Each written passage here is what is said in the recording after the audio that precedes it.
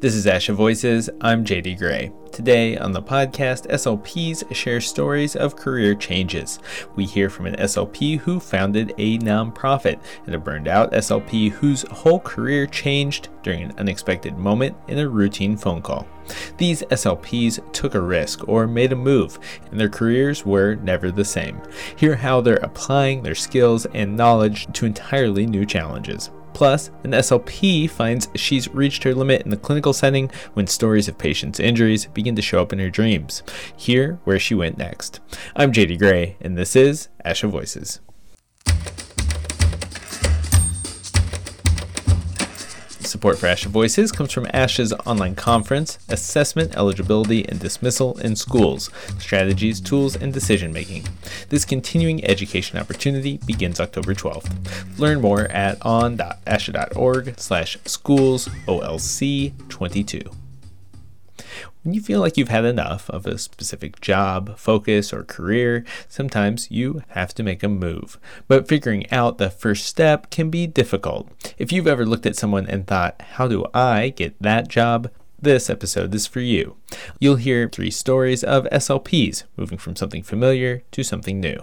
It's a part of a larger Asha Leader team effort to bring you stories of career changers. The September-October issue of the Asha Leader includes a separate collection of career change stories, and you can read even more online exclusive profiles at leader.pubs.asha.org. If you're looking to make a change, find the blueprint in the stories of your peers, and find Asha resources to help you make the changes you need on our website at on.asha.org/podcast. And now it's time to meet our first SLP. I'm Erin Mattingly. I'm the Director of Strategic Development at Loyal Source Government Services, and I provide medical operations and oversight to primarily humanitarian efforts that Loyal Source supports right now. Before Erin was involved with administering healthcare services, before she led large projects for companies like Loyal Source, and before she was introduced to working as a government contractor, Erin was a clinician. In 2014, I was working at Walter Reed National Military Medical Center at a facility called the National Intrepid Center of Excellence, and was a speech pathologist there, treating active duty service members with a comorbid traumatic brain injury and psychological health diagnosis, working primarily with special operators in particular. Erin worked with that patient population for years, but at the time, her job was beginning to have a troubling effect on her. Even though I loved the work and it was incredible, I was starting to actually have dreams about some of my patients' stories and their experiences, and it was impacting, my personal life as well as my professional life. And so I realized that for my own health, I needed to take a step back. Erin wanted new opportunities. She wanted new skills and growth, so she decided to pick up the phone. My peer and colleague at Walter Reed had left to join government contracting, and I knew that she had done that, and so I gave her a call and just said, hey, can you tell me a little bit more about what you're doing now and what it looks like, and are you enjoying it? That phone call would change the course of Erin's career. That colleague told Erin that, yes, there were opportunities available. Soon, Erin joined the government contracting firm. It was a big change with a steep learning curve. Because of that, she leaned on her network. Living in D.C., I have lots of friends and colleagues who were in the government contracting space. As I grew in my knowledge about what that looked like, I was able to connect with some of them and network and learn more about other opportunities, but also what it looked like from a traditional consulting background. Erin began to navigate the world of government contracting. Initially, when I left clinical care, my day-to-day was really writing what are called white papers or research papers around traumatic brain injury care in the Department of Defense for this project that we were supporting. So that was a beautiful transition because it was what I was already familiar with and the patients that I had been treating. Erin's work looks different today. Now she works for Loyal Source Government Services. She's using her clinical knowledge and administrative experience to meet healthcare needs as a part of large projects. I am now more involved in the operations of things, so overseeing these humanitarian efforts and setting up medical operations of upwards of 500 different medical providers to support everything from refugee care to persons in custody at the border and those kind of things. When Erin left the clinical setting, she was looking for leadership opportunities, and in our conversation, she pointed to the skills and experience she's gained in recent years. I'm developing business. I'm writing proposals in response to requests for proposals that the government sends out. So there's a lot of technical writing involved.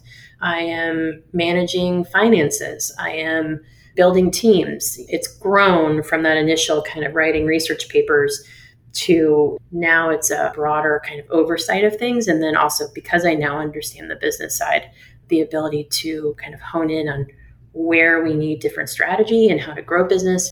Erin is still relying on her background as a clinician. That experience makes a difference in the work she's doing today. I think one thing that I have been told and that I feel is that having my first career, if you will, having those 9-10 years of clinical experience really brought me in as a different type of consultant. So I really understood the ins and outs of medical care, having provided it. Whereas a lot of people who are in the consulting field may not have actually ever been involved in the field medical care to understand the ins and outs of treating a patient or what patient experience might be or what provider experience might be. I was able to really come in with a unique skill set, which luckily the company that I joined valued and appreciated. One thing about Erin's story that shows up in many of the other stories that I've heard, CSD professionals often have skills that translate and can be applied in many creative and sometimes surprising ways.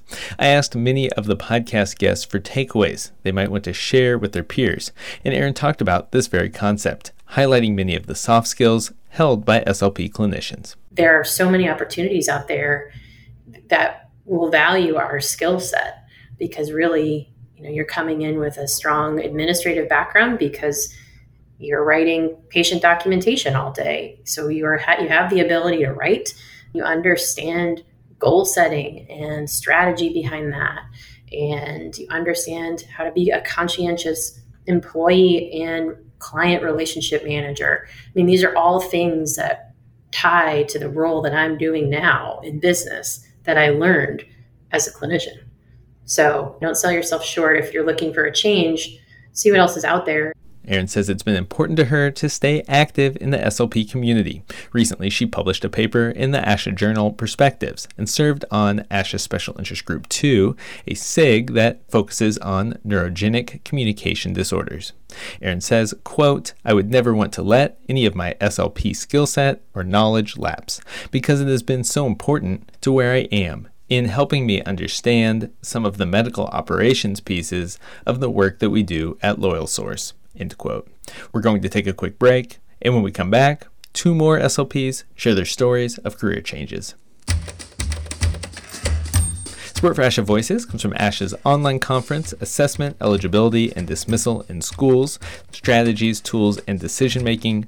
From October 12th through the 24th, this continuing education opportunity will address all aspects of conducting assessments, determining eligibility and dismissal criteria, and identifying and providing appropriate services for students of all ages. You can earn up to 1.65 ASHA CEUs. Learn more at on.asha.org/schoolsolc22.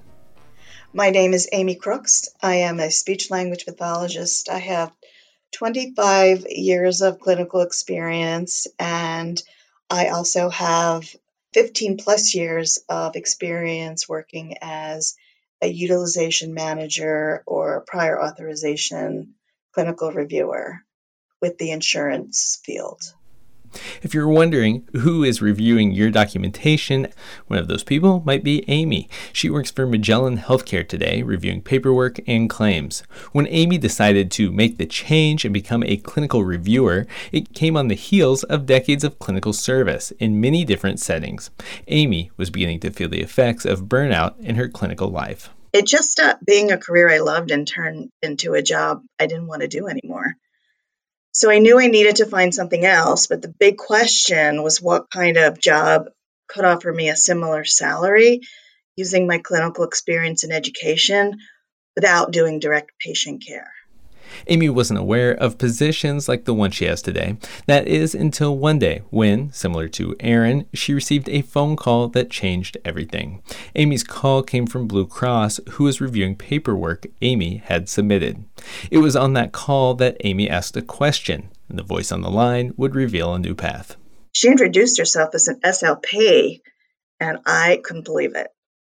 So after we finished discussing the patient's case, I asked her how she got that kind of a job. And we talked about it for a little bit, and then she said that she was leaving the position to move back home and asked if I was interested. And I thought, this is perfect timing.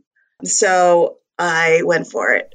Amy got the job. She says she was nervous but learned a lot from the position, staying with Blue Cross for a decade before joining Magellan. But it's important to note those early parts of Amy's career, the time she spent as a clinician, they inform her work even to this day. Absolutely. Absolutely. I have had a wide array of patient settings that I've worked in, ages, populations, and I have 25 years of experience implementing and developing treatment plans. I've assisted with the patient dynamics and overall interdisciplinary programs. The clinical experience is really key to make sure that you get it right on the reimbursement end. Amy notes that an SLP reviewing paperwork knows exactly what to look for in the notes. At some point, the patient has to be represented on paper to be reimbursed.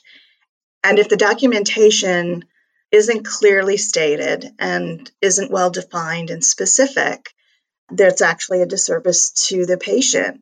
We need to work together as SLPs to make sure that they're represented and that whoever is on the other end looking at the reimbursement aspect can understand what's going on with that patient so that the patient can get the services that they need. This story begins with Amy feeling the effects of burnout. The question is, ultimately, did the move work for Amy? The answer seems to be yes in this case. I love my job again, and I call it the second phase of my career. What takeaways does Amy have to offer other SLPs? For any SLPs who are considering a role as a prior authorization clinical reviewer, she recommends getting as much clinical experience as possible and working with different age groups and in different settings. She says her job today is on the computer, and it can be hard to step away from patient care.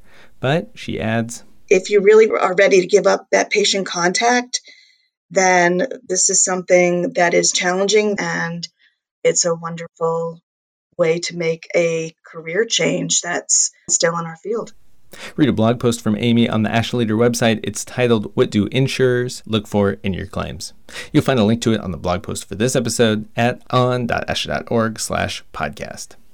Now, for our final career change story, unlike Aaron and Amy, who needed a change from their clinical work and made a jump, our next SLP decided to make a move that had been on her mind for a long time when she saw an opportunity in the early days of the pandemic. My name is Tana Neufeld. I am trained as a speech-language pathologist, and I'm currently acting as director of Accessible. And it is a nonprofit focused on supporting communicators and families with complex communication needs who use AAC. That's Accessible, spelled with a capital AAC at the beginning to highlight the nonprofit's focus on augmentative and alternative communication. I opened my nonprofit about 2 years ago and decided to do that because I really wanted to take what I knew as a clinician and what I felt uniquely qualified to do and share that information with other professionals and with families and communicators in a way that was really accessible to them, both financially and by offering it in the virtual and remote space of an online website. Tana began to see the possibility of running the nonprofit virtually as so many people were becoming familiar with connecting online because of the pandemic. Before, I might have made a lot of excuses as to why I wouldn't pursue a virtual experience like this. But with COVID, everybody became comfortable, and it was a great opportunity to really make these ideas come to life. When she decided to start the nonprofit, Tana was coming to it with experience as a clinician working in private practice. The experience and skills Tana gained from that work prepared her for this new phase in her career.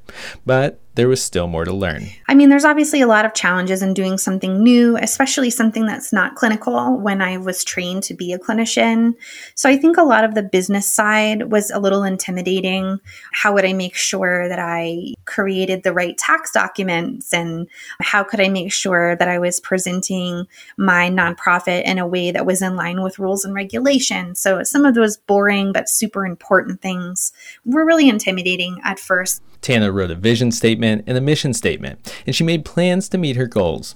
She turned to mentors to get answers and gain confidence. I just tried to get people on my team that could support me with skills and talents that they had in those areas, and did my best to research things kind of as I went along, and just had faith in the process a little bit. Today, Tana says she's found that she's able to implement ideas that wouldn't have been possible in other settings she'd previously worked in. I don't have a lot of the financial hurdles of billing insurance and maintaining a productivity demand. And so I can be really creative and can do things that I didn't feel I was able to do for families and kids when I was in direct clinic work in my other settings. One of the things I really love about my nonprofit right now is I'm able to donate my time as a provider and my skills as an AAC specialist to both coaching professionals and coaching families who are looking for guidance with AAC for their children right now. At the end of our conversation, I asked Tana what she might want to share with other SLPs interested in making a change in their career. She had 2 lessons to share. 1, just like with any business, starting a nonprofit takes a lot of time and effort and creativity and reiteration. And if your heart is not really at the core of what you're doing, it will be difficult to stay motivated. Tana's second takeaway: as an SLP, it's tempting to box yourself in as only having one set of skills. And what I really learned from opening this nonprofit is that I have a lot of soft skills and a lot of skills that are not directly related to being a clinician that really help this nonprofit be successful and feel really satisfying to be a part of. Tana Neufeld, she's the founder of the nonprofit Accessible. Find more stories of change or look for resources to make a change in your career. Visit on.asha.org/podcast. ASHA Voices is produced by the American Speech Language Hearing Association and comes from the team behind the ASHA Leader magazine. Support for ASHA Voices comes from ASHA's online conference, Assessment, Eligibility, and Dismissal in Schools, Strategies, Tools, and Decision Making, and it begins October 12th. Learn more at on.asha.org/schoolsolc22. I'm JD Gray, and this is ASHA Voices.